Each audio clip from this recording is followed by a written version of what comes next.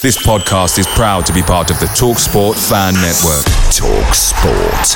Powered by fans.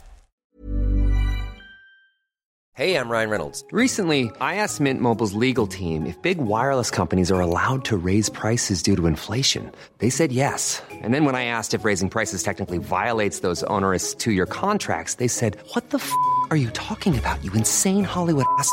So to recap, we're cutting the price of Mint Unlimited from $30 a month to just $15 a month. Give it a try at mintmobile.com/switch. $45 up front for 3 months plus taxes and fees. Promo rate for new customers for limited time. Unlimited more than 40 gigabytes per month. Slows full terms at mintmobile.com.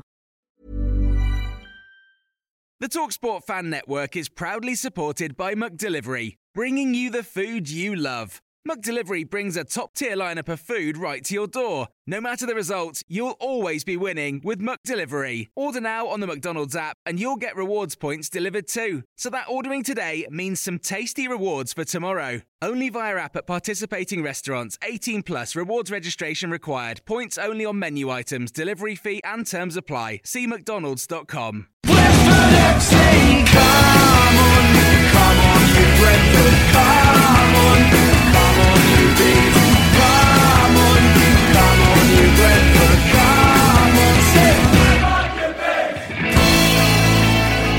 on, This is the Besotted Pride of West London podcast.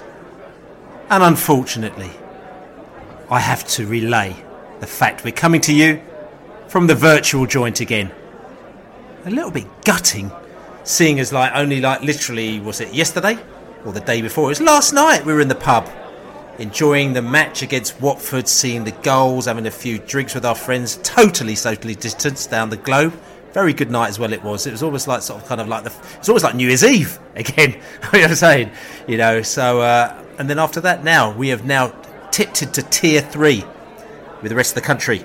So we're going to be podcasting virtually. We're going to be watching games virtually. We're just going to be sitting in our houses and keeping ourselves safe as we go into the Christmas time. I hope everyone's keeping themselves safe out there. I know Bees fans will have a big smile on their face after that match last night, after the last two matches, because it's gone very, very well. Like I said to you, my name is Billy Grant and I'm here in the virtual joint, virtually sitting with my buddies over a post-match drink.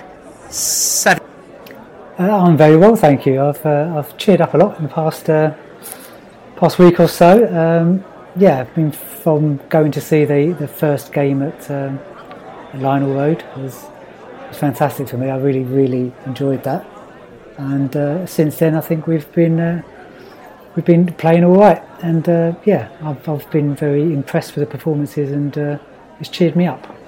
Good. I'm glad you're happy. You got yourself a bit of Christmas cheer there, Savvy B.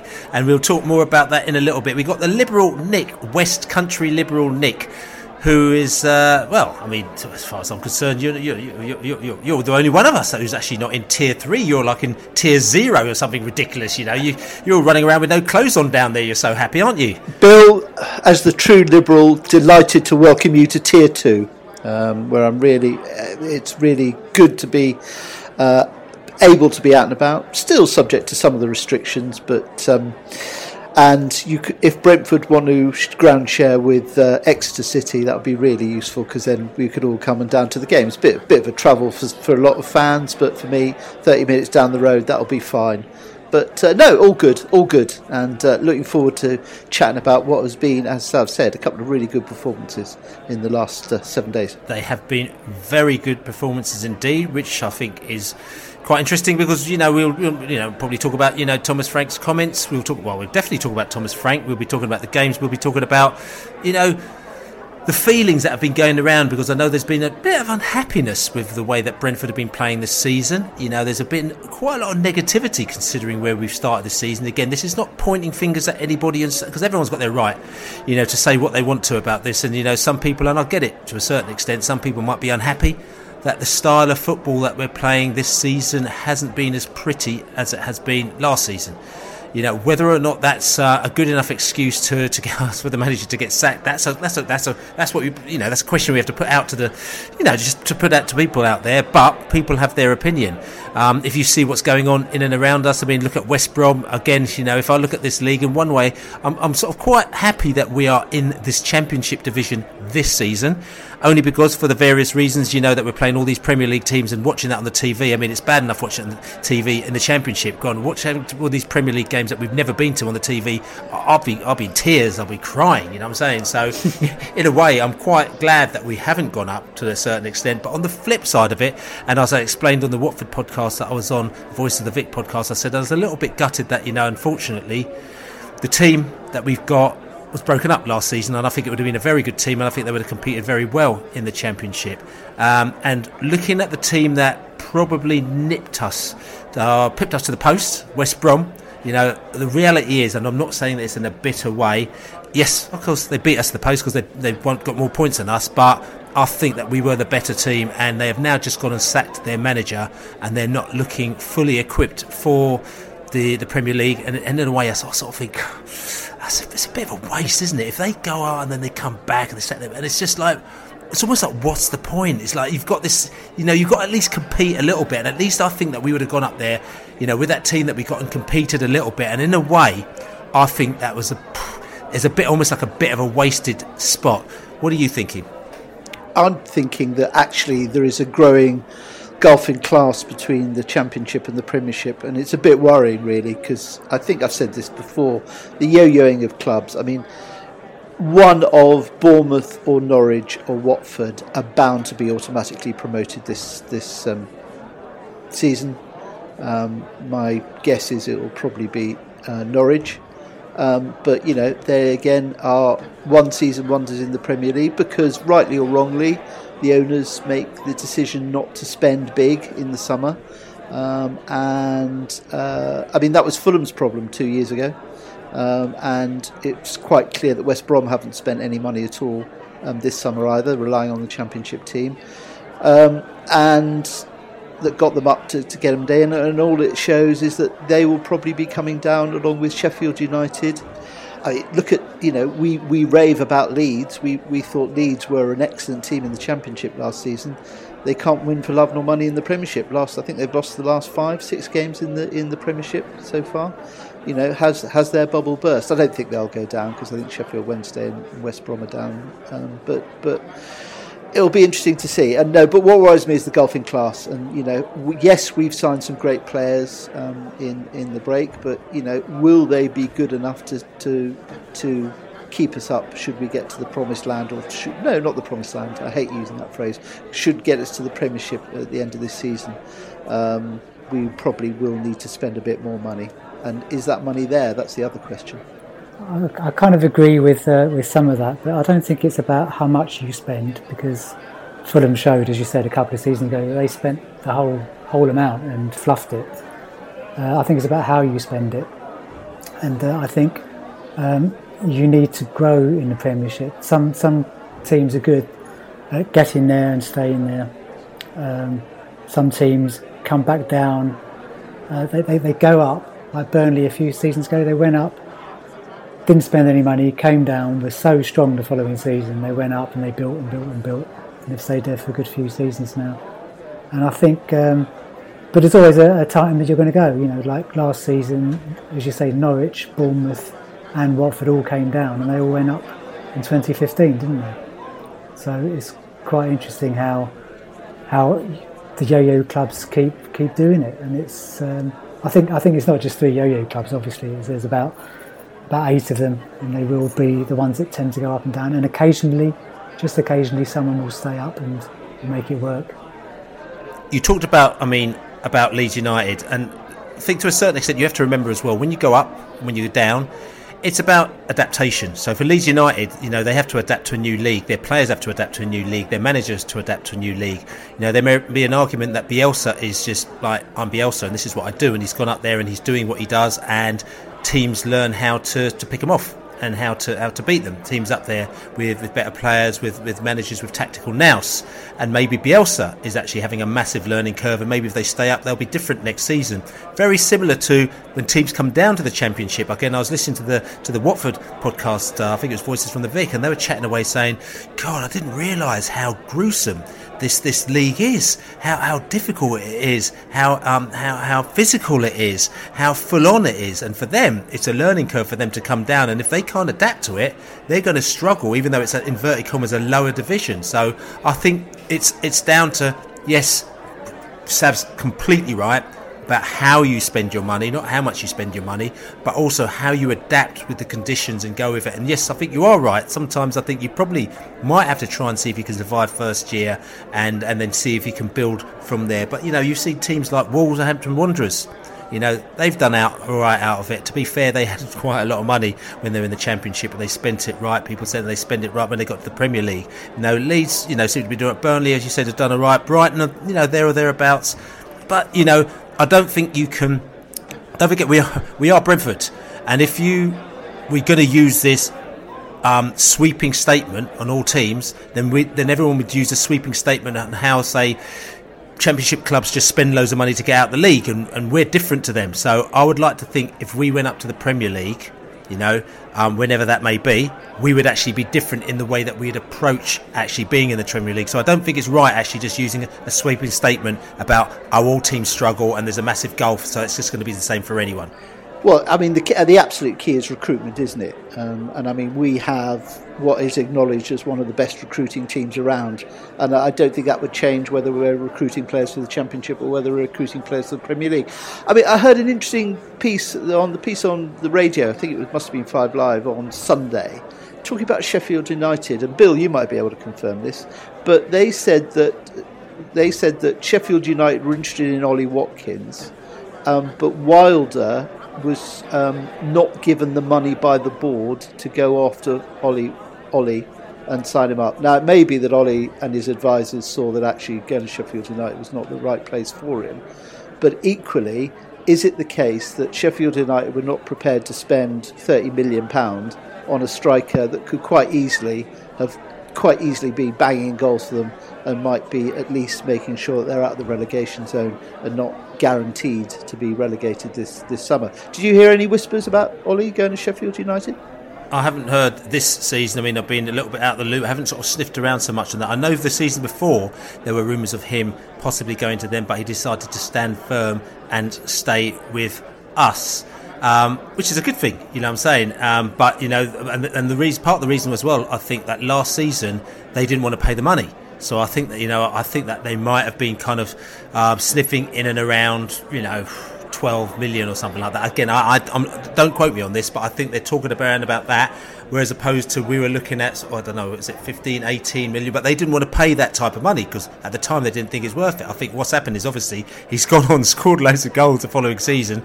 Maybe Wilder's gone, oh look, I told you we should have got him, right, he's 30 million now, let's go for him. And the old bosses have gone, 30 million, that's just far too much. And it's kind of one of those ones where you make the wrong decision, you end up continually chasing your tail. And I think, it's one of those things where, with players like that, unless you're Man City or one of these teams that just, there's some teams that will wait till the end, till it's completely proven, they'll just come out with a wheelbarrow and throw the money in.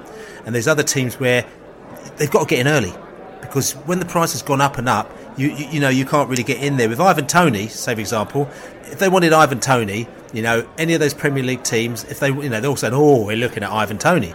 If they'd gone in and they bid 8 million for him from Peterborough, they would have got him, right? And that would have been a bargain for them, 100%. Brentford wouldn't have got him. They would have got him, 8 million. He's gone to the Premier League. Bob's your uncle. Now they're all talking about him. But the fact is that if Ollie Watkins has gone for 30 million, how much is Ivan Toney? You know what I'm saying? So they're going to have to pay at least that money now. So, if they're not on that level, if Sheffield United are going, Ivan Toney, we should have gone for him. Well, it's like, you could have gone last season, but you didn't go there. So they've got to be on the money. And if they're not on the money, they could talk as much as they want to, but it's not going to happen. Yeah, sounds like Chris Wilder getting his excuses in early before he gets sacked. That's right. But anyway, listen, let's forget about the Premier League for now, because we don't want to be looking too far ahead. We've got to look at what's happening with us now. And what is happening with us now is that things have started to warm up a little bit for Brentford, as they got a couple of good results under the bag this week. We played Nottingham Forest on Saturday, and we also played Watford on Wednesday, or it was Tuesday night actually, because it's Wednesday now. And it was a very good set of results that we had, but not only that, we actually played some very nice football. We're going to just step away for a little bit and come back and talk about those two games straight after this little guitar twang. So, we got 4 points. We should have got 6 points, really. Well, listen, I'm just getting a bit greedy there. Now, we'd have loved 6 points, and, if the game was over in the first half against Watford, I think we would have very much said, God, how do we not get 6 points out of those two games? But things did change in the second half against Watford. But talking about the Forest match, first of all, before the Forest game, we went into that game and a little bit worried. A couple of the results didn't quite go our way. Derby County was a bit of a stinker. Fans in the stadium, great for the fans, and I'm really glad that they all had a good time in the stadium. But what was on offer for them wasn't particularly great. The fare was a little bit stinky, and I think they had to sort of put it into the bin, and pretend that they didn't want seconds for that one. But before that, Blackburn Rovers, went down to 10 men. And there's an argument to say that we should have put them to bed, and we didn't quite put them to bed. They didn't have very many chances, but the two chances that they got, which are not very high chances, they actually scored. And disappointingly, we got a point out of that game, even though Blackburn Rovers are a half-decent side. But coming into this Forest game, who were appalling. Their record before this game was appalling. I mean, I talked to a lot of Forest fans, as you know, like Mr. Daw, Greg, the Forza Garibaldi lot and everything like that, and all of them, they're on a proper downer. They just said that we are awful at the moment now, and they're keeping their fingers crossed that Houghton will be able to turn things around, but they're saying they are stinky, and they went into that game, and that first half, an hour, they were terrible, weren't they, Sev? That was really, really bad. They were absolutely awful. But we were also very good, I think. I don't know if it was we got the confidence from them being poor, or whether it was the other way around, that we just went out with a lot of confidence and we just knew we could take them. But the fact that they just let Janelt just run the show, first half hour, there wasn't a player on him. He was just in the middle of the park, spraying passes all over the place, just completely controlled the game on his own. It was just amazing, And I think it took him a good while. I mean, Chris Houghton's an experienced manager, but it took him ages to actually work out what to do. Just stick a man near him. That's all he had to do. And eventually it did change the way the game was played a little later. But by then, I think we just had such control. And I thought we were pretty magnificent that first half hour. And they got back into it. But we were still in total control, I thought. There was never a time that I thought we were going to lose that game. Were you not a little bit concerned? Because, listen, if we had so much domination that first half without necessarily... But we didn't actually score. And then Forest, because we didn't score, they got their tails up and they started to come back into the game. Weren't you a little bit concerned, considering what had happened the past few games as well, that, that we were, losing our scoring touch, but we didn't actually get ahead in a game where we really should have? I felt we were making plenty of chances, and I felt that we were on top of them. I mean, there were a few scary moments, that we know there's quality in that side, and especially in the second half when Knockout was able to start running at us. But I felt quite confident. You never know if a goal was going to come, but as long as you're making the chances, that's what matters. And I felt we were making the chances throughout that, and it just felt to me that we were on top. Just felt, a gut feeling that we had control of that game. The plus side of that, although there was a lot of plus sides for that, but was our defence. As we know, this season Thomas Frank has been really concentrating on defence. Some people might say that we're a little bit more boring this season because we haven't got the flair that we do, but he's trying to get us tight, because the answer is that if we don't let any goals, we're not going to lose a game. We lost a lot of games 1-0. I think we lost about a quarter of our games 1-0 last season, so he's trying to stop doing that. Interestingly, and JB will talk about it later, about how far ahead we are this season compared to last season. If you look at the stats that he throws into the pot, you'll see what the difference will be. It'll be quite interesting. But like I said to you, the defence is the key, and Mads Beck Sorensen, who had a couple of question marks around him again this season, because people weren't quite sure, they weren't sure how agile he was, they weren't sure about his passing ability. However, he has shown the world and Brentford fans and everybody that he's actually quite a good defender, isn't he, Liberal? Yeah, he is. Yeah, I mean, the only disappointment about Saturday's result was that we didn't keep a clean sheet, because that would have been apparently the first time ever in our history that we'd kept 5 successive away clean sheets, and we didn't quite manage to break the record on Saturday. But hey ho, we won, so who cares? Records are there to be broken. Mads Beck has really grown up this season, and you can see the defensive work that Thomas Frank has put into this team. It's become apparent that.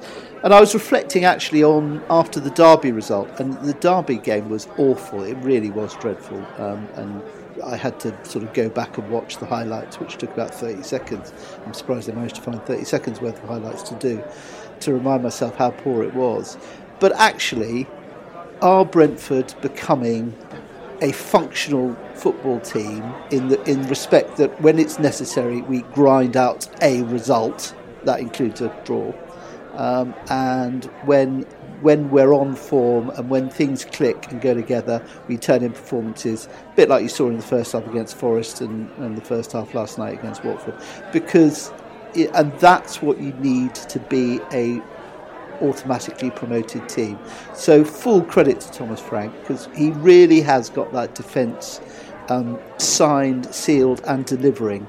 Madbeck Sorensen has grown. I think all of us who've been watching were a bit doubtful about him at the start. He did make some mistakes. I would suggest to you that probably Charlie Good is at the same stage of his development as Mads Beck was beginning of last season. A time at Northampton probably would have helped him in the same way that Mads Beck was helped by his time at Wimbledon.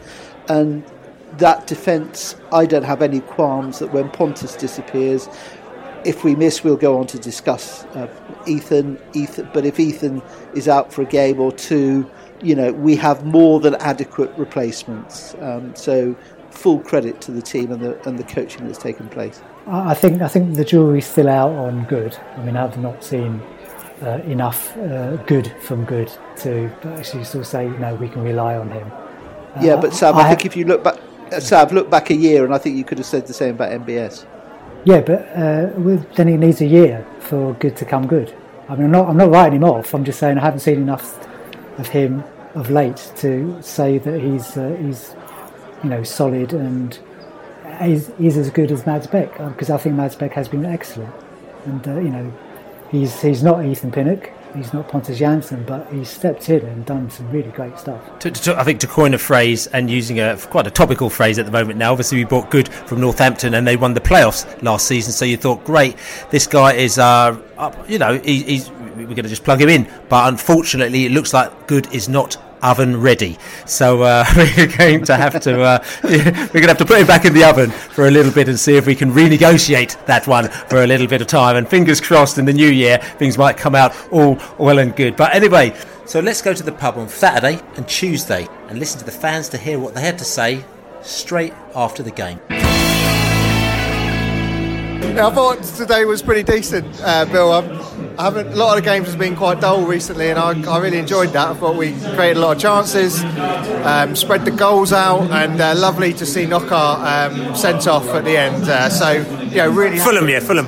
Exactly, Putney.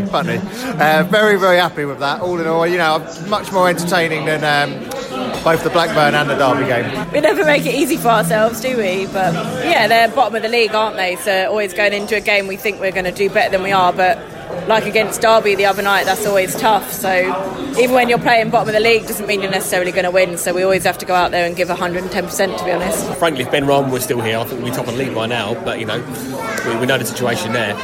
I think we're in a really good spot. It's amazing that there's been any negativity around us to me, because I think 11 unbeaten, 6th in the league, and there's a lot of players that still haven't hit form yet. That will. I'm convinced that Mbeumo's going to hit form. I'm convinced that Callos has got another gear to go in. I think it's happy days, mate. Loving it today. I think we played some really good football. We look positive. We look strong. Forces run. Great ball in. I mean, great goal. So I think it was good to be still unbeaten. We're looking stronger, a lot better than Tuesday's performance, and we can build from that as well. We can absolutely build from that. It was just so nice to be 3 goals up. We looked pretty decent the first part of the first half, 1-0 up. Looked like we control the game like we did at Barnsley, for instance, that kind of thing. Let Forest back into it.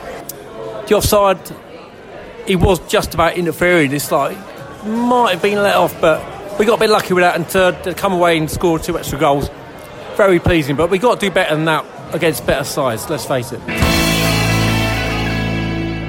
I've kind of mixed feelings about it because, the first half we were so much better than them. Possession, chances, and if it was 2-0 at half time, I don't think it would have been unfair. Maybe even 3-0, to be honest. The second half they changed the shape, they pressed a bit higher, and it became a bit more of a... actually, it was a really exciting game, end to end. Both teams wanted to win, and it made it a really good watch. Obviously, then Sorensen gets sent off. Sorry, I mean, how can you mix them up? Bloody identical, aren't they? It's not my problem. I've always felt like twins. Mads Pinnock gets sent off. Listen, it was a penalty for me, and again, in previous years, it's a red card, so a bit annoying. And once it goes 1-0, you think you take a draw all day long and get that goal, and you leave quite happy. But a really good game of football. We've stood up really well against one of the top sides. But if honest, first half we were strong. We looked really, really strong in that first half, and I don't think Watford knew what to do with us. I think we were just really strong. Second half, ref changed that game. He really did. I mean, I just think going back to the first half, we should have had a free kick for the foul on Tony. But in the second half, they came out a little bit more on fire, but we still looked really strong. It was never on this earth a penalty. Well, you could say it was a penalty, but it was never a sending off. It was never a straight red card. And I hope that they would send that and we've got Pinnock. But you could see that it was never ever going to be a straight red card. And that changed the whole kind of form of the game, really. No, I think it was pretty good. I'm always excited when we play the better teams because I think it does bring us a little bit out of ourselves. I think in the last run, whilst we've been unbeaten in all these so many games, we haven't maybe put in the great performances. Coming up against a better team, we seem to be putting in a better performance, and I was really impressed today, particularly after we lost the man. There were some really good performances all over the pitch. Look, when we went the man down, obviously I'd have taken the draw. In the first half, I honestly thought we were going to win. I always said it was going to be a tight game, and it proved that. Watford proved themselves to be quite a sort of functional side, playing a lot of kind of long balls and crossfield passes, and we outplayed them actually in the first half when there was parity and 11v11. So I'm proud of the Bees tonight, and I think we can build upon it now with a gruelling schedule for the rest of December. Just one other positive point I want to say about this before we go over and just look at this game a little bit more. We've been a bit worried. It's been all about Ivan Toney, as we say, it besotted, 46 goals he's going to score this season. He has scored 10 and 10, 11 and 11, and I think it's about, 14 and 17 or something like that, or 15 and 17. I'll have to have a look. I don't know. He's scored so many goals, and the games are just coming so thick and fast. I've got no idea what's going on.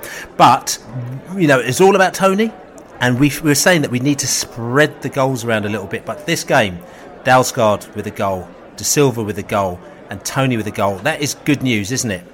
Yeah, absolutely. I mean, keep spreading the goals around. I do think that. I mean, Toney, of course, is our penalty taker, and that helps boast anybody's goal average. You got to score him. Yeah, that's true. But I think the real difficulty is that Mbeumo is not functioning properly at the moment. I think it's something we ought to discuss and not draw a veil over. I don't know what you do. He is a class player. He's got, no doubt he's got the ability. He's probably very low on confidence. I think, I can't remember Saturdays, to be honest. Last night, for instance, though, he took a shot, which was, he should have passed it, but he took a shot. You could see he's desperate to try and score a goal. But it's one of those classic coaching management dilemmas, isn't it? Do you leave somebody like Mbeumo in the team, knowing that he will eventually get a goal and that will restore his confidence? Or do you take him out of the team? I don't know, can he play for our, B team and rack up a hatful of goals against Rangers reserves or something, which would then get him his confidence back into scoring? because of our strike force. Yeah, Force is there. Force will score, but he's young. He will blow hot and cold. You know, of our main attacking strike force, if something happens to Tony, I'm a bit worried that, you know, the rest of the team can step up playing with bits and pieces, parts and goals, but will actually. What's the answer about Mbuemo? Somebody tell me. I mean, for me, Mbuemo is actually playing a lot better in the past couple of games. I think he's coming back into his into form. Yes, you're right about him shooting. I think, you know, he's still a bit, you know, worried about that. I think he's still playing on his mind. But I mean, regarding, you know, if we lose Tony, I think we've got our natural replacement in Force. I think having Tony and Force together isn't the way forward. Certainly not at the moment. And Canos has been absolutely superb in the past couple of games. So I think we're starting. The reason we're getting these better performances is that these players, Mbuemo, Canos, are starting to play really well, and you see that coming in our performances further up the field, and you see more chances being created, and therefore more players other than Tony scoring.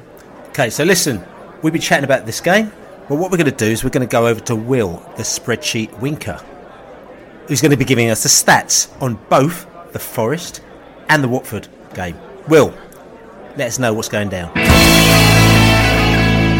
Spreadsheet winker, winker, and it does seem good like it pretty well should. Spreadsheet winker, winker, and he's always putting his word. Today we're going to give a rundown of the Nottingham Forest and Watford games. First of all, away to Forest on Saturday. It finished 3-1 to the Bees. In terms of XG, Brentford made 1.02 and Forest made 0.63. This was another dominant defensive performance from the Bees, and is the second game running where we conceded 0 XG in the first 30 minutes. We could have been ahead after just 7 minutes. Ivan Toney threw one-on-one with the keeper, shooting wide of the net and proving that he is human after all. This had 0.33 XG, and it would have been a much higher chance had his position been more central. Then came Henrik Dalsgaard's flicked header from a Jensen corner in the 14th minute. This was just a 4% chance, despite being close to the 6-yard box, because headers, especially from corners, are notoriously the most difficult shots to score. The randomness of a round ball coming off a round head means that these are scored less often than you'd think, and Henrik did excellently to guide it into the net. Then came a period of perceived dominance from Forest between the 30th minute and the 86th, where they had 54% possession and made 10 shots compared to Bees 3. Knockout seemed to be dangerous, but Forest never really threatened, creating nothing above 10% XG. The only let-off for the Bees was the offside flag denying Knockout from about 15 yards out. This would have been a reasonably high XG chance because he was central and there were no defenders between him and Reyes near post. Then everything changed because of Josh Da Silva's left boot. Cutting inside and caressing the ball into the top corner like we saw him do 6 times last season, it was a 7% chance from right on the edge of the area. He did brilliantly to draw his marker wide and create the space he needed to make the shot, something we've been missing without a certain Algerian winger this season. Next came Ivan Toney displaying his incredible physicality to carve out a huge 31% XG chance on 88 minutes. He beat the offside trap and took advantage of an indecisive Bryce Samba to poke home from 18 yards. This was a predator's goal, the mark of a striker who will chase a difficult ball when already 2-0 up. Joe Worrell then scored a late consolation for the hosts, heading home well from a knockout free kick with just a 4% chance. All in all, a very good win for the Bees. We scored 3 good goals and were dominant defensively, and we created plenty of high XG chances. Now let's move on to the Watford game from Tuesday night. It finished 1-1. In terms of XG, Bees made 1.84, whereas Watford made 1.75. This was a game of 2 halves. In the first half, despite not scoring, Bees looked completely dominant in defence and attack. We had one huge chance to go ahead, Ivan Toney just failing to slot home a difficult comeback from Josh Da Silva inside the 6-yard box. It was a 54% XG chance. The big man also rattled the crossbar with a 20-yard screamer, which completely beat Ben Foster in the Watford net. Conversely, Watford made no chances above 10% XG in the first half, and were limited to only 1 shot in the Brentford box. We had 65% possession in the first half, and this gave our defence and midfield ample opportunity to build up play. Josh Da Silva was playing further up the pitch than he has done recently, with 69% of his passes in the Watford half. Janelt made 46 passes in the middle of the park, of which a huge 40 were accurate. And many of his passes were forwards and out towards De Silva and Jensen, suggesting he's getting better at playing Norgard-style progressive passes.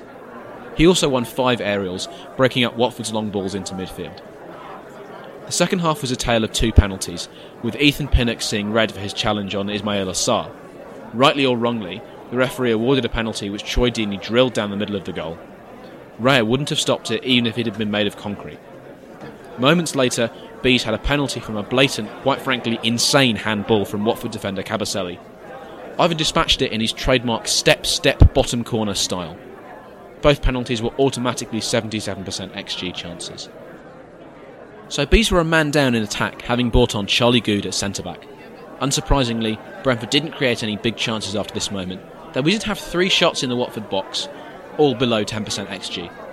Watford made their 2 biggest non-penalty chances on 72 and 86 minutes, firstly from Sarr in a 22% chance, and secondly from Tom Cleverley, who flashed across goal in a 28% chance. I think the Bees' defence should be proud of only allowing these 2 high XG opportunities, despite being a man down. We did allow more shots in the box than before, but apart from these 2, there were much smaller chances below 0.1 XG. This, of course, doesn't include the marginal offside decision, which went against the Hornets late on.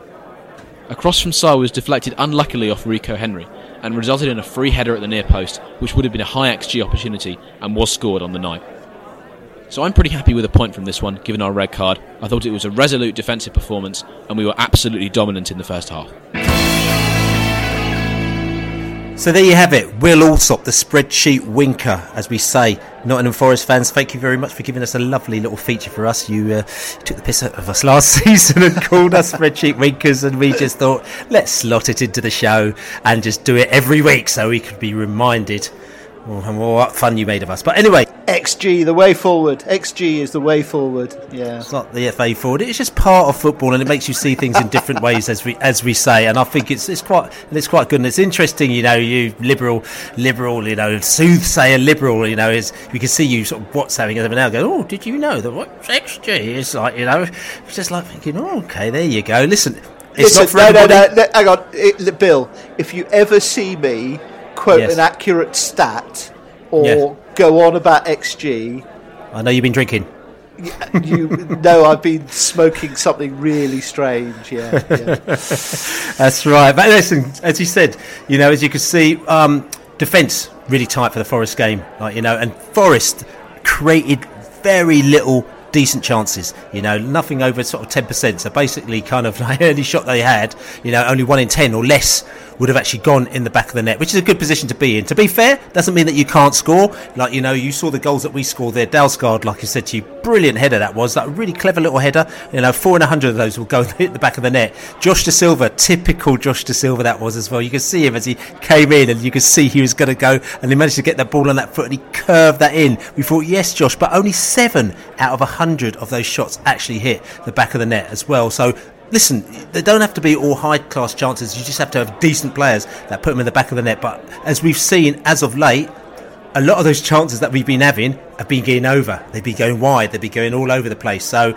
it's nice to see them come in and all in one game. But in general, like I said to you, Will, you know, I felt good after that game. And again, I think what these things is that, you know, as a fan, you sit down there, you watch it in the booth there, you think, oh, that was really good. Brentford actually played really well. They came out of that sticky patch, and then they went on forward and they scored 3 goals. So you feel good as a fan when you see it. Then when you see it backed up with what's actually going on the pitch to show them how little the chances that they created, and maybe how they sort of cut them out in certain areas, and how they've actually sort of progressed, it makes you actually feel even better, because you think, listen, if they're going to continue to do that and they're coming out that sticky patch, that only bodes well for the new year, doesn't it?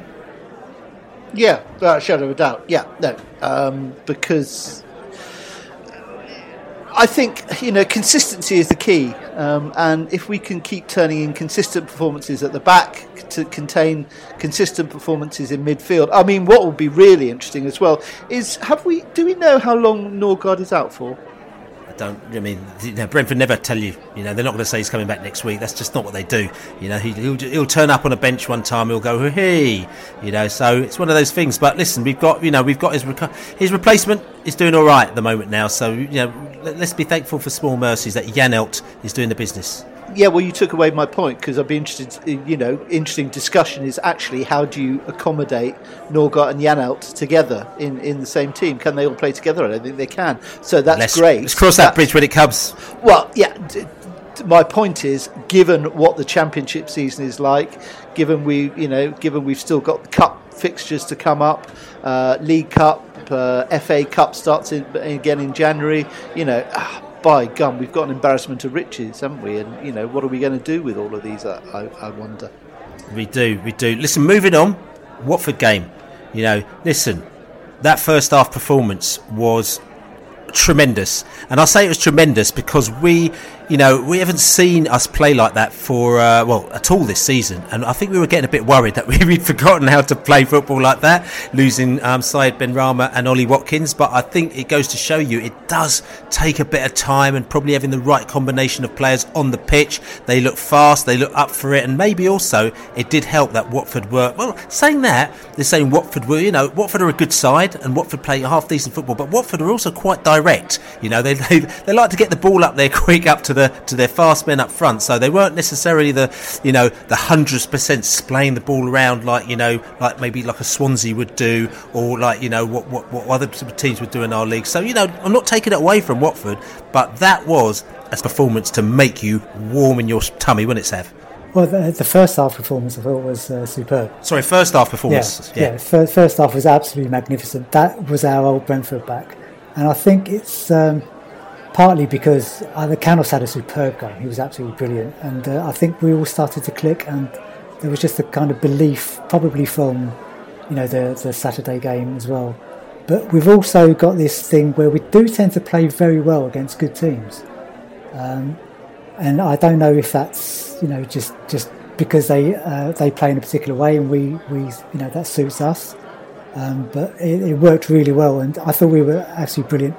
And I think what we were missing earlier in the season was Benrahma and Benrahma's tricks. But when you saw Canos last night, he was just doing some fantastic stuff, really, just picking the ball up and making it work. And there was some beautiful stuff. It wasn't the little flicks and tricks, but it was probably sort of even more effective than a lot of Benrahma's stuff.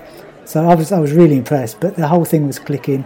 I think apart from Jansen in the back, instead of Mads Beck, that's our best available team at the moment without Norgard anyway. I mean, when they showed us that team line-up, I thought, this is it. This is what we're going to give it a go. I dare say it as well, we battered them 0-0 in the first half, and okay, at the beginning of the second half, they did come back into the game to a certain extent, but we still battered them. If you look at the XG, we just absolutely smashed them, to pieces. Didn't score any goals though.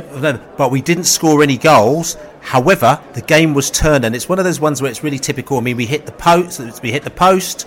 We had another chance that should have gone in, and they didn't take those chances. Where I'm not being funny, they were absolutely gilt-edged chances, and then they got that penalty and we got a player sent off, and that changed the game, didn't it? It was a frantic 5 minutes, wasn't it, in that second half? I agreed totally with Sav. First half I thought was the best half of football I've seen for a while, actually, in Brentford. My memory's awful, so I can't recall last season's games that clearly, but yeah, it was good. So frantic 5 minutes, Ethan Pinnock sent off for a tackle that I think actually was a penalty, and looking at it again this morning, probably was deserving of a red card, because under the new rules he didn't actually stop, he didn't actually attempt to make a tackle, so double jeopardy doesn't apply, and Pinnock should have walked. And then we got the hold on a second, Liberal, sorry to stop you there, because I just want to just pick up this point here. I think it's a bit strange, because I do understand that in the rules. So in effect what they're saying is that, because to me he went in there and they kind of clashed, and then the guy tripped over. I didn't think Pinnock sort of took him out. They sort of kind of came together, clashed, he fell over. So if Pinnock had gone in, absolutely scythed him, and took his knees out, right, and he'd fallen over and got a penalty, he wouldn't have got sent off. but he gets sent off for what he's done there. Right. He needs to make a positive attempt at the ball. So you might scythe him down, but as long as you've tried to get the ball and perhaps even got it, it wouldn't be. Okay. All right. Okay. So we'll move on from that. But it definitely changed the game anyway because they got a penalty. But ironically, it changed the game in a strange way. I won't say for the better for us, but we had to do two things. We had to kind of firm up and make sure we went more defensive, not to give any chances away. But also, we actually were a bit potty, and we got a penalty back within a few minutes, and we were back in the game, weren't we? Yeah, I mean that was that was Stonewall penalty. Wasn't any doubt about it. I mean, what the defender was doing, jumping in that way, it must drive his Serbian manager absolutely mad. Needs a good talking to, that defender, for what he did. Ivan Toney, I mean, again, if you watch Ivan Toney's penalty taking technique, it's fascinating to watch. He never looks at the ball when he runs up. He's looking at the keeper all the time. His eyes are totally focused on the keeper, and in the split second between Ivan Toney hitting the ball and the keeper moving, Toney will send it in. Keeper dives to the left, Toney will send it to the right, or vice versa. I mean, absolutely fascinating penalty technique. Just wanders up to the ball slowly. I get nervous every time I see him take a penalty, but then you drill down into actually his technique, and it is superb. It really is fantastic the way he takes it, and no doubt he'll keep on scoring. The Watford manager, as you talked about him, Ilic, he wasn't happy at all. I know that one of you was listening to his post-match interview, and he was really unhappy with the fact that they basically didn't put us to bed, and it just shows what a good job we did, didn't it? Yeah, he was absolutely livid. He was saying that when another team's down to 10 men, I expect my players to go down the wings and get crosses in, but instead we were just lumping it from the back straight up, and their centre forwards were just able to get rid of it. So I think he was right. I was quite surprised that they weren't a lot more dangerous once we got down to 10 men. So maybe he's got a point. Maybe he's a decent manager after all. But he was quite honest. I felt he wasn't dissing us or anything like that by saying that they should have won, because in reality, when they're 1-0 up and down to 10 men, they should have won. And credit to Thomas Frank for sending on force as well. I mean, Frank wasn't going to just sit back and ensure that a 1-1 result. He actually went for it.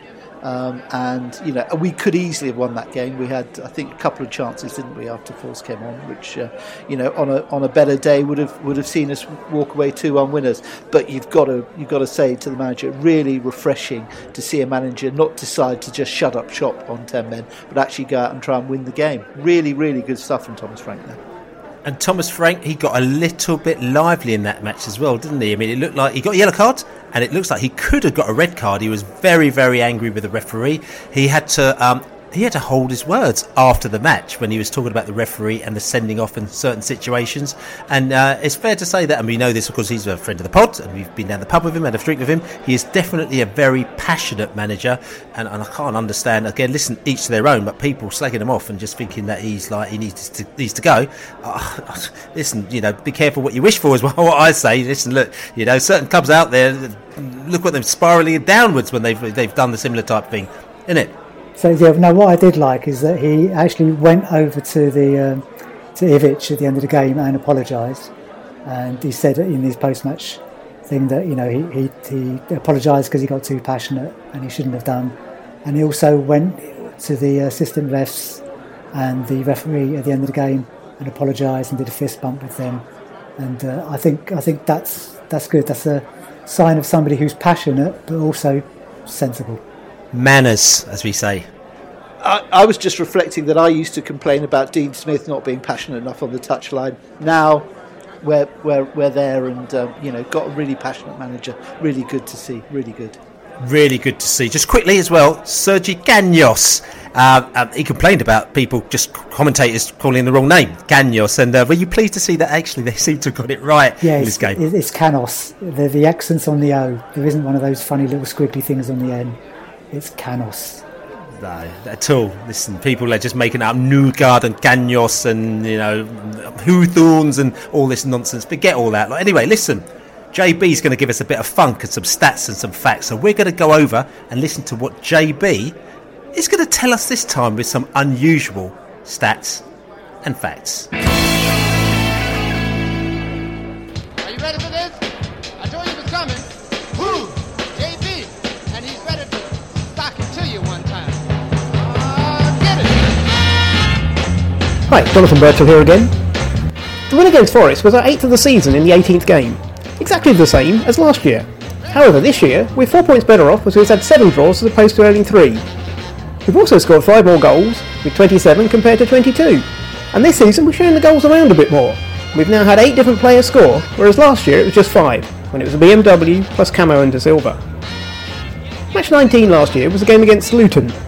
The 7-0 was equally the highest Griffin Park scoreline with a clean sheet since the 9-0 against Wrexham in 1963. Although Griffin Park did in fact see a 10-0 win back in 1914 in the Southern League 2nd Division. With World War I already underway, football tried to carry on with business as usual. Abertillery were the unfortunate visitors to concede the 10. However, the result only lasted a few weeks in the record books before they withdrew from the league and all their results were expunged. Back to Forest, and it was no surprise we had a goal-scoring substitute. Josh De Silva became the 7th we've had against them, the most against any of this season's championship sides. The other 6 goals from the bench have come from Philip Hoffman, Lasse Vibe, Neil Morpie, and with 3 goals, Sergi Canos.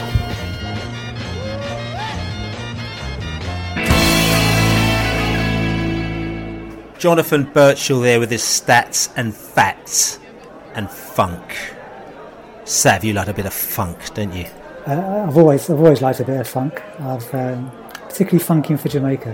One of my favourite funks. Well, I don't think that he's going to be funky for Jamaica or any other country at this moment in time, Sav, because we're in tier 3, like you're saying. You'll be funking for your front room, I think, But anyway, Jonathan Birchall. Like I said to you, he throws in little interesting ones. He just it's like a fisherman, just throws them in there and the fish come nibbling. You think, oh, that's quite nice. But the main point that I took off that one as well, or one interesting one that I took off that one again, and we've talked about this, for a few weeks in a row, because like I said to you, people have been moaning about this. Some people have been moaning about our style of football. They'll be saying, Brentford are rubbish, but the fact is that we are at this point in the season, as he said, 4 points better off than the same point last season. And the main difference is the draws. We're drawing more goals. We're drawing more games than we were last season. We're scoring more goals as well. We scored 5 more goals than last season. We've got more goal scorers than last season. We've got 8 compared to 5 last year. So in effect, everything is actually a lot better. It might not be as pretty, but is a lot better. And like I said to you, the 1-0 games that we were losing, we're stopping to do that now. Now, if you were a CEO at a bank or a company, and you gave your boss, your lead manager, a set of tasks, you say, right, this is what our objectives are for this year. The objectives are, we're going to lower this, we're going to hire this, we're going to make sure that all our shops take more, and you set them the objectives. And if that person gets there, then at the end of the day, you think, listen, you've done all right. Of course, it's got to be done within the ethos of the company. You can't be going out and doing all sorts of naughty business to get there. But as long as you do it within the ethos of the company, then you're all good. Thomas Frank, he's looked at last season, obviously, and he's thought, listen, we got out-tucked in that playoff final against the F word. I can't even say their name. We've been playing football all season, brilliant football, and all of a sudden they've gone out, they've kept it tight, they've really pressed us, and they've just nicked a goal at the last minute. We should be doing that.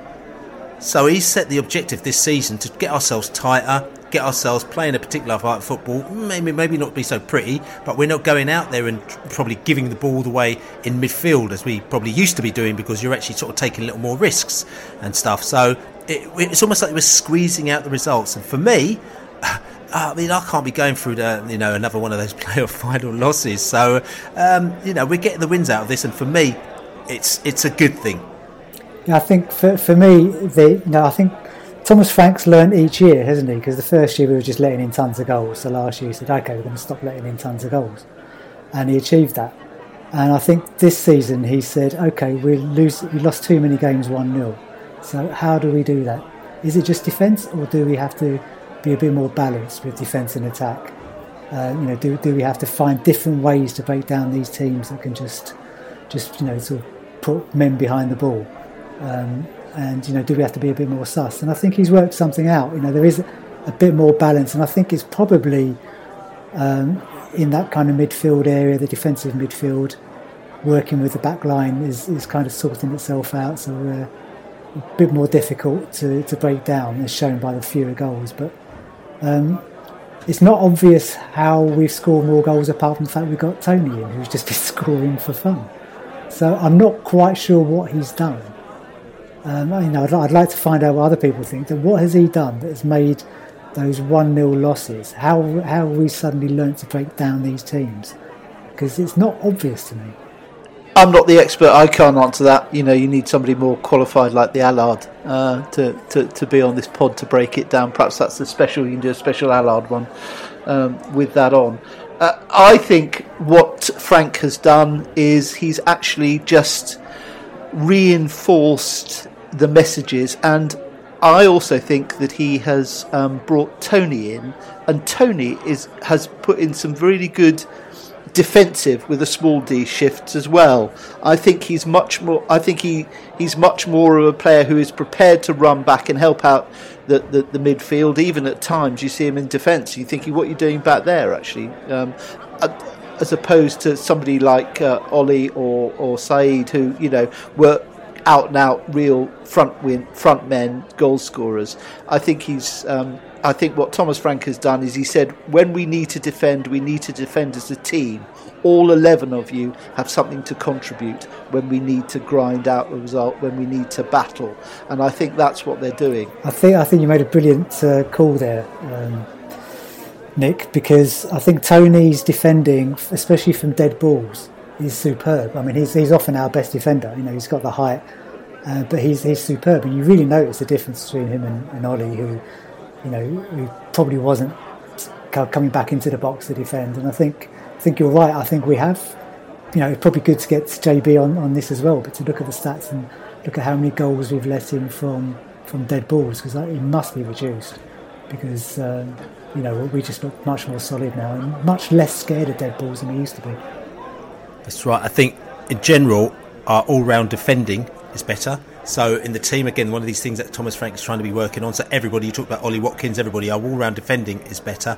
And I think then, again, maybe we'll get Will, the spreadsheet Winky, who'll do a little bit of a Christmas piece for us as well.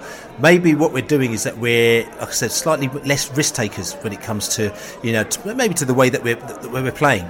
Beforehand, like I said to you, we might be losing the ball in midfield. We do some great stuff, but also we lose the ball in the midfield and we'll be subject to a quick break attack, bang, and then, they'll score. I think Nottingham Forest, that's how they scored against us at Griffin Park, I think it was. That's just the way that they play. But this time I think what we're doing is that we're keeping it tight, as Mr. Push-Up Brentford would say, and then we are nicking it ourselves if we can do, which is a very, very good thing. Bill, if you'd asked me this question yesterday afternoon, I would have said that I think Thomas Frank has become much more pragmatic in the way that he sets out a team and sends people on.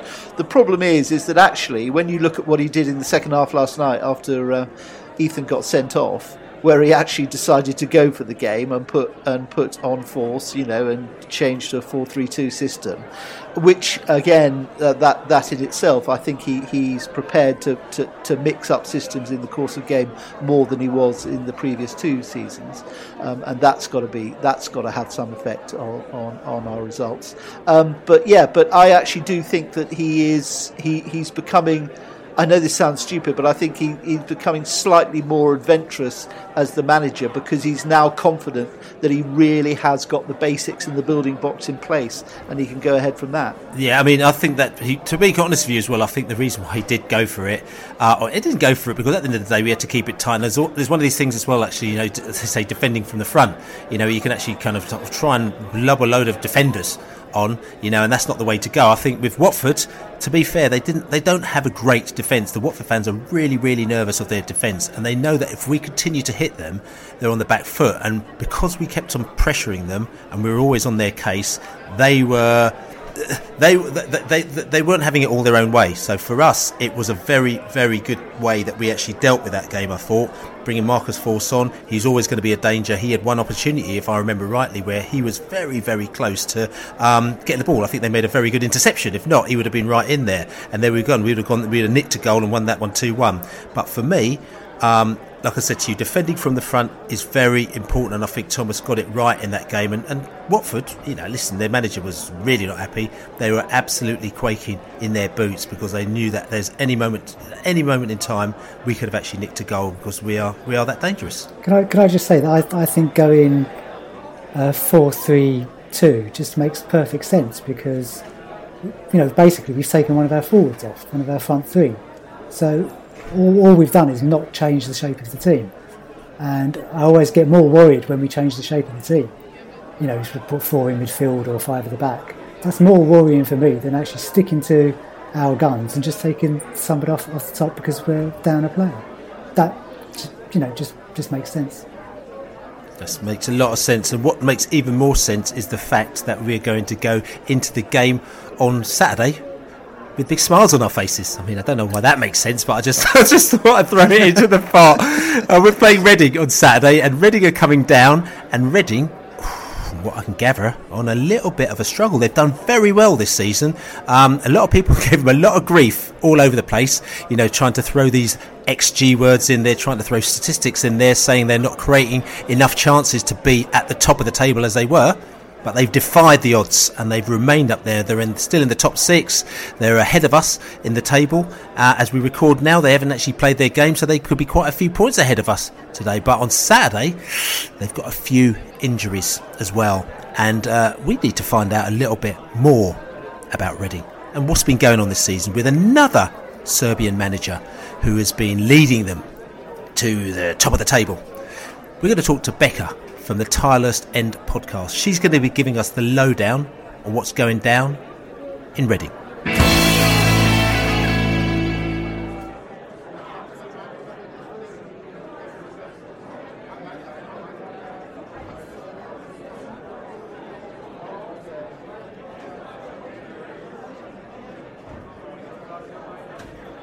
So Christmas is coming thick and fast. We've got one final league game.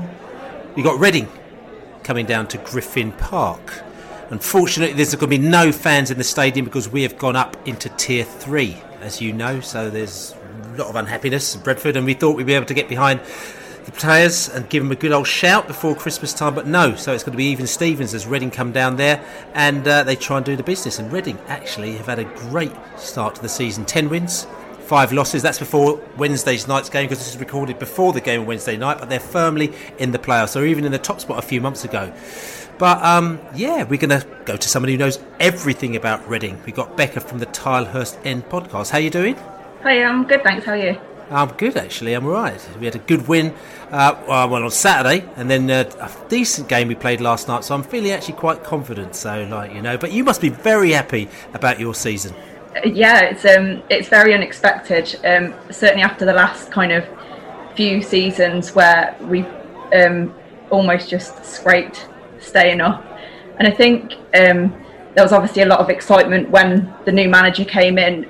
Excitement in terms of no one really knew who he was, but it just that new kind of lease of life into the club, I guess. And it started well. All those wins at the start of the season, and I think it has continued, and we're much higher than I think most of us would have ever expected us to be. Yeah, I mean, and not being funny, but I mean, you've got 10 wins under your belt this season. You're pretty much a sort of win or lose team. You've drawn 3 games, which is the least game out of the top 6, top 7 at the moment now. Brentford has drawn 8, which is very different from last season when we were losing a lot of games, but we seem to picking up draws instead of losses. But you seem to be either winning or losing. I mean, is that kind of how you sum up your side, you reckon? I think I read something on Twitter earlier in the week that described us as consistently inconsistent. We are still kind of seeing 2 very different sides to Reading. And we're seeing some really great football, but there's still some very basic mistakes being made. But thankfully, there seems to be a bit of fight in the team this season. There seems to be a lot more togetherness, and they seem to want to play for each other and play for the manager. So I think that's where, in previous seasons, we would have lost a lot of the games kind of 1-2-0. This is where we're kind of grinding out results. So, like I said, we are playing some good football, but when the football isn't as good, we're still some or majority of the time still picking up points, which is obviously really good.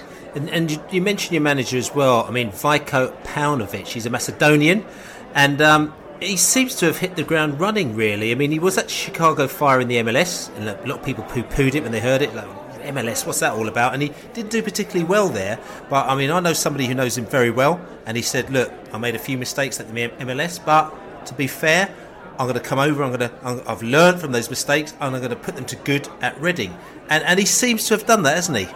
Yeah, I really like him. I think, like I said before, he's kind of, it's a like fresh air into the club. He knows what to say. Like from a fan point of view, like I enjoy listening to him speak. He's very engaging, and it's showing on the pitch that the team isn't actually that much different to what it was last season. We haven't had an influx of players or anything, but he just seems to be getting it to click, and it's exciting. And what is it? I mean, again, it's interesting to know, because you can see, players, managers come, managers go. Certain managers can take the same better players and just do different things with them. You've got there's almost like two breeds of managers coming in and out of football at the moment now, and even the EFL. You've got the old school set of managers who are coming in and out. A big Sam's coming in again at West Brom, which made a lot of people laugh, because it's kind of like that old conveyor belt. Who can we do? Let's get Warnock in. Let's get Big Sam in. And then you get these other managers who people have got no idea about who they are, and people like Paunovic as well. And obviously there's something about them, and they're also learning their trade with teams who are not as necessarily as high profile as some of these so-called inverted commas bigger teams. What do you think he is bringing to the table for Reading? I think there was a kind of a bit of apprehension. I mean, we've had a couple of unknowns recently. Jaap Stam was obviously known as a player, but didn't have not much managerial experience. And then the same with Jose Gomez. We didn't really know anything about him.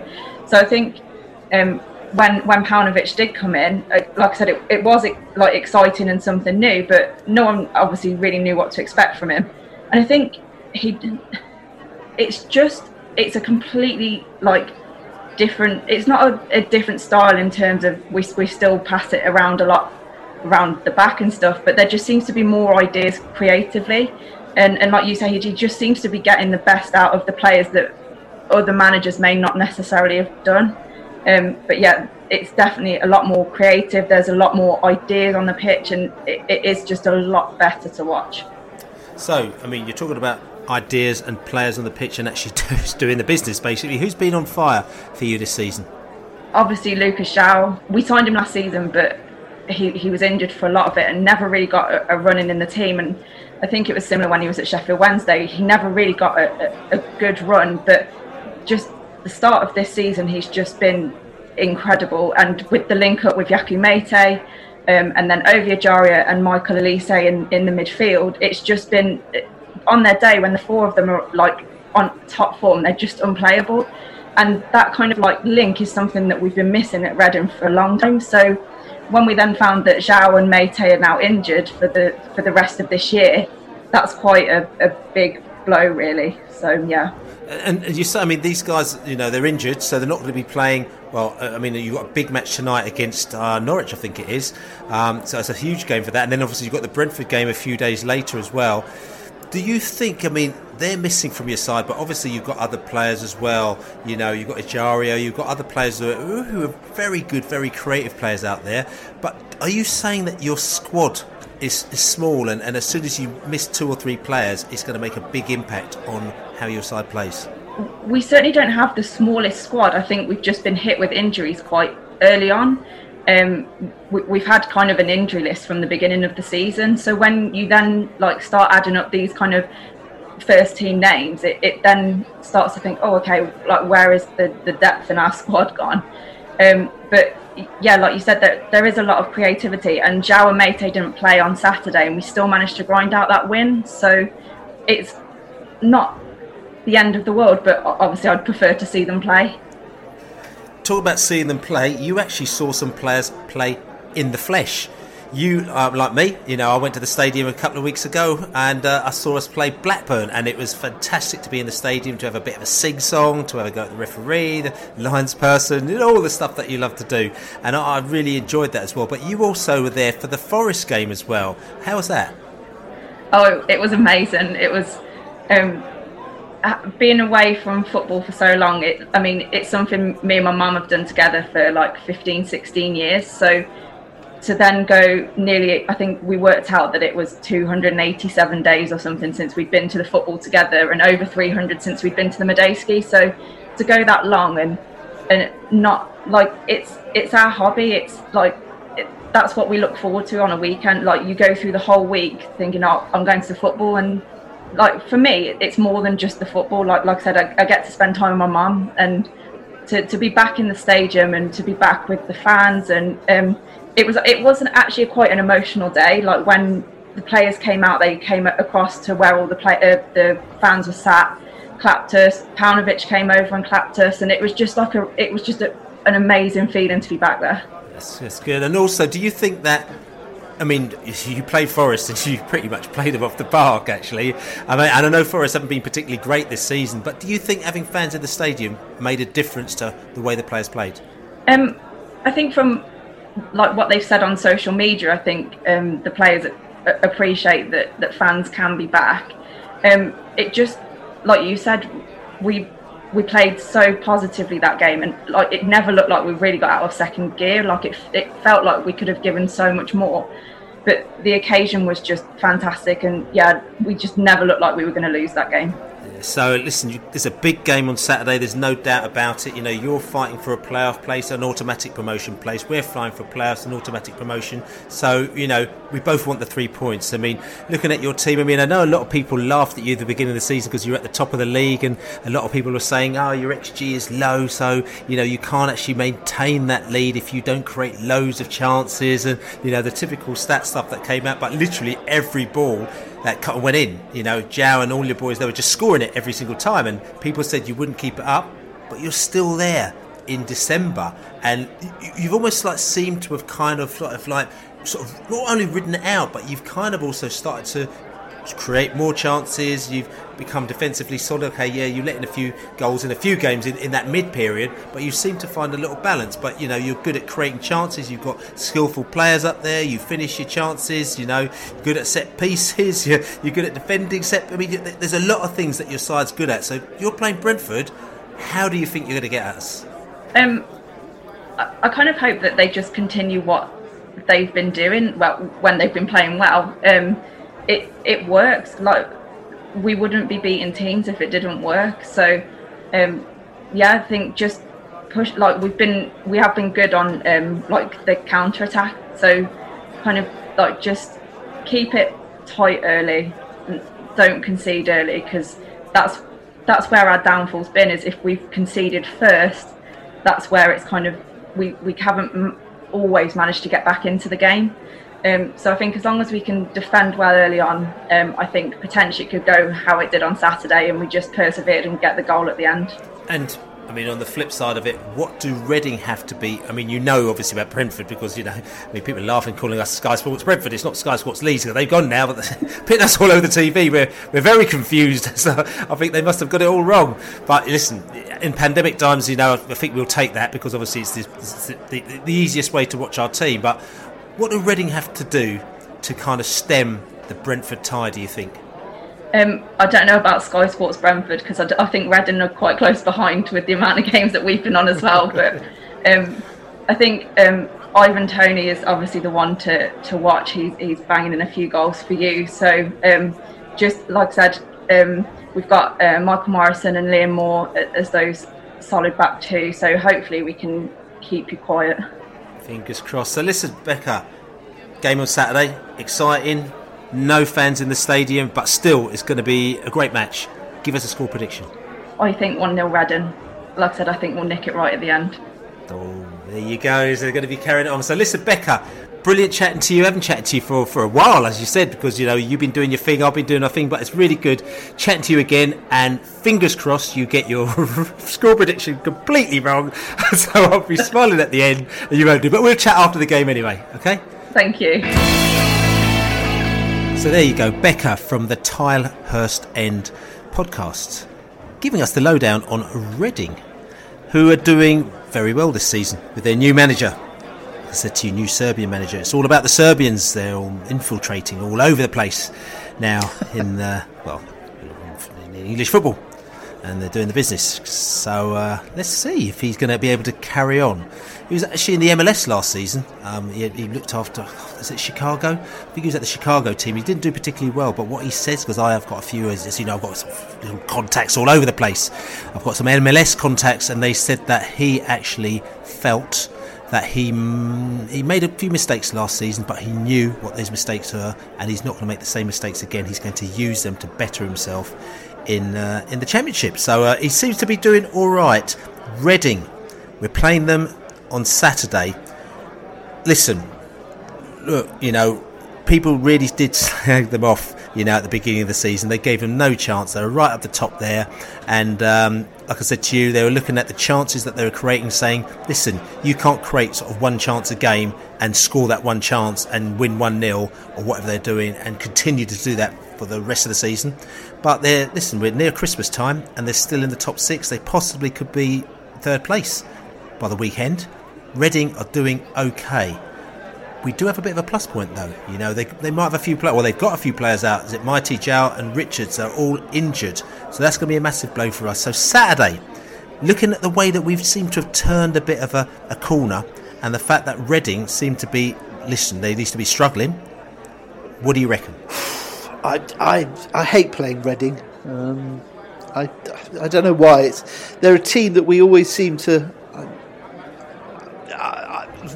grind out results and get something from, but it's never that glamorous and exciting a game. I mean, Reading, they have been badly hit by injuries, haven't they? And I think Becca said, you know, they'll be fearful of where the goals are coming from on Saturday, which is good because they're up against a very strong defence, as we've discussed previously.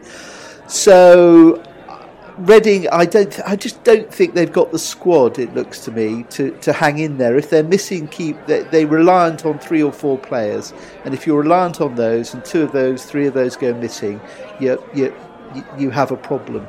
And I don't see them being a team. They might scrape into the playoffs, but they're certainly not going to be autos. I don't think they'll get into the playoffs either. They've got no real rhythm. They had a good start to the season, but teams could often do that. You know, we're now at the stage where actually the teams that aren't able to sustain a good run of form are going to be found out now. So it's important for Reading to win on Saturday, and I just don't see them doing that. Just want to say, you know, I mean, I hear what you're saying about saying that, you know, they're not going to get playoffs, or they'll just drop out of it. But to be fair, what Reading are good at, they're good at creating chances through individual skill. They've got some really skillful players like Ajaria, Elise as well. They create a lot of long shots, you know, so they create, you know, they score goals from outside the area as well, and they're good at doing it. They create chances using through balls as well. You know, they finish their scoring chances. They're good at attacking set pieces. They're good at defending set pieces. They're good at stealing the ball from the opposition. They're very good at a lot of things. So I think when the side's quite good at a lot of those things, you can't necessarily write them off. To be fair, you know, where they are weak is protecting the lead.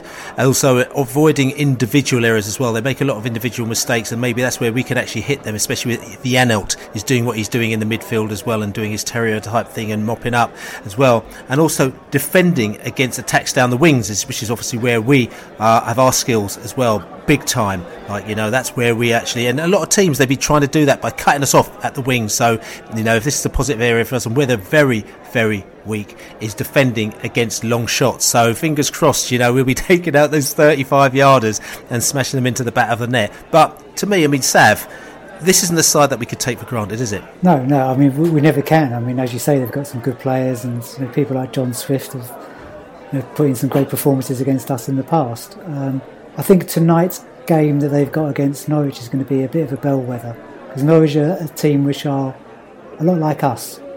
I think in terms of quality, they're very similar to us, and I think it'll be interesting to see how Reading can cope, because, you know, I'm not sure when they're getting their good results who they're getting them against.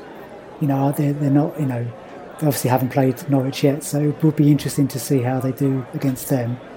And I think they're there for the taking. It's quite interesting when you say their weaknesses are exactly what our strengths are, getting down the wings and stuff. So it bodes well for us.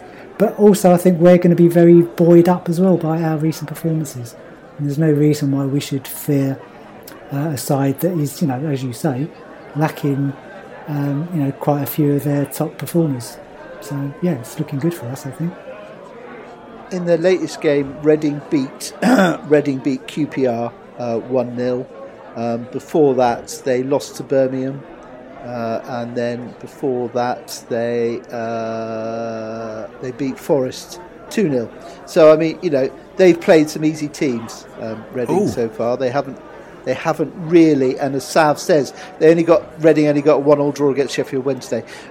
As Sav says, they haven't actually come up against a top-notch team like they've got Norwich tonight, they've got us on Saturday. I would be surprised if Reading were to walk away with anything more than 0 points from those 2 games. Oh, the Liberal has spoken. Gee, he's just gone there and he's put the axe right in on Reading straight away. You're a little bit confident on this one, the Liberal. I'm not too sure. I mean, listen, while we're there, we might as well. I mean, you've just scythed them. Obviously, a big 0 for their goal on this one. I mean, I think we might as well go around and do the score predictions. I'm going to start with Savvy B because, I might even have to start with the Liberal because you're on a roll. What are you saying, the Liberal? I'm going to say it's going to be a 2-0 victory to the Bees. Josh De Silva to score one of the goals with a 35-yard screamer. Okay, Savvy B. Well, I'd like to know what Liberal thinks the score tonight's going to be. I think Norwich are going to win. I think Norwich will win 2-1. Okay, well, my prediction, I'm not going to predict the Norwich game, but my prediction is 3-1 Bees. I think it's one of those where we'll go 3 up and then we'll just turn off and they'll score some screamer, some lucky screamer from somewhere, and it'll be 3-1 and Raya will be really livid. And I think we're going to keep it tight. Keep it tight, Brentford. And I think it's just a 1-0 win, just to keep us into Christmas, to keep us happy, to keep us ticking over, to keep us thinking about the game, which is coming a few days later against Newcastle in the quarter-final of the League Cup. And also, this other thing we have to remember as well. Actually, no, we're in the League Cup quarter-final as our Stoke City. Reading aren't as well. So we're going to have our eye on the ball on that one, and who we're going to play for that game, who's going to be in, who's going to be out, do we play a B team for a League Cup quarter-final, which I find completely ridiculous. I'm even sort of uttered from my mouth saying that. But anyway, we'll be talking about that after the Reading game, because we're going to be doing another podcast specifically for the Newcastle game after the weekend. But anyway, listen, great chatting to you guys. This is the Besotted Pride of West London podcast. I want to say thanks everybody for giving us your little Ko-fi, just giving us a little shout, supporting Besotted for all the things that we want to do. Besotted.com/beer if you want to buy us a beer. Kevin Sawyer, big up to yourself. Thank you very much this week for just giving you a little shout out for that one as well, Kevin, as well. But everybody else, Kev. Yeah, we're all good Kevin. for this. We're good for this one. Like I said to you, we are going to be, we're not going to be in the Boozer on Saturday because we're not allowed to go to the Boozers. We're going to be in our houses just checking out the Bees game, and fingers crossed they'll be hearing us loud and proud. We're not going to be in the stadium either. We're going to be in our houses. We're going to be loud and proud shouting for the boys on Saturday. Fingers crossed they're going to be able to get a result as we can. But listen, if we can get that result, it's our eyes peeled for the Newcastle game, which we should have been in the stadium for, but unfortunately we've gone tier 3, so we can't. But anyway, doesn't really matter. Let's think about Saturday. Let's see if we can get a result. Let's really go for it, and let's give the passion as we say. Come on, you bees. You bees, you bees. Let's just go into Christmas on a nice one. Come on, you bees. Come on, you Brentford, come on, you bees.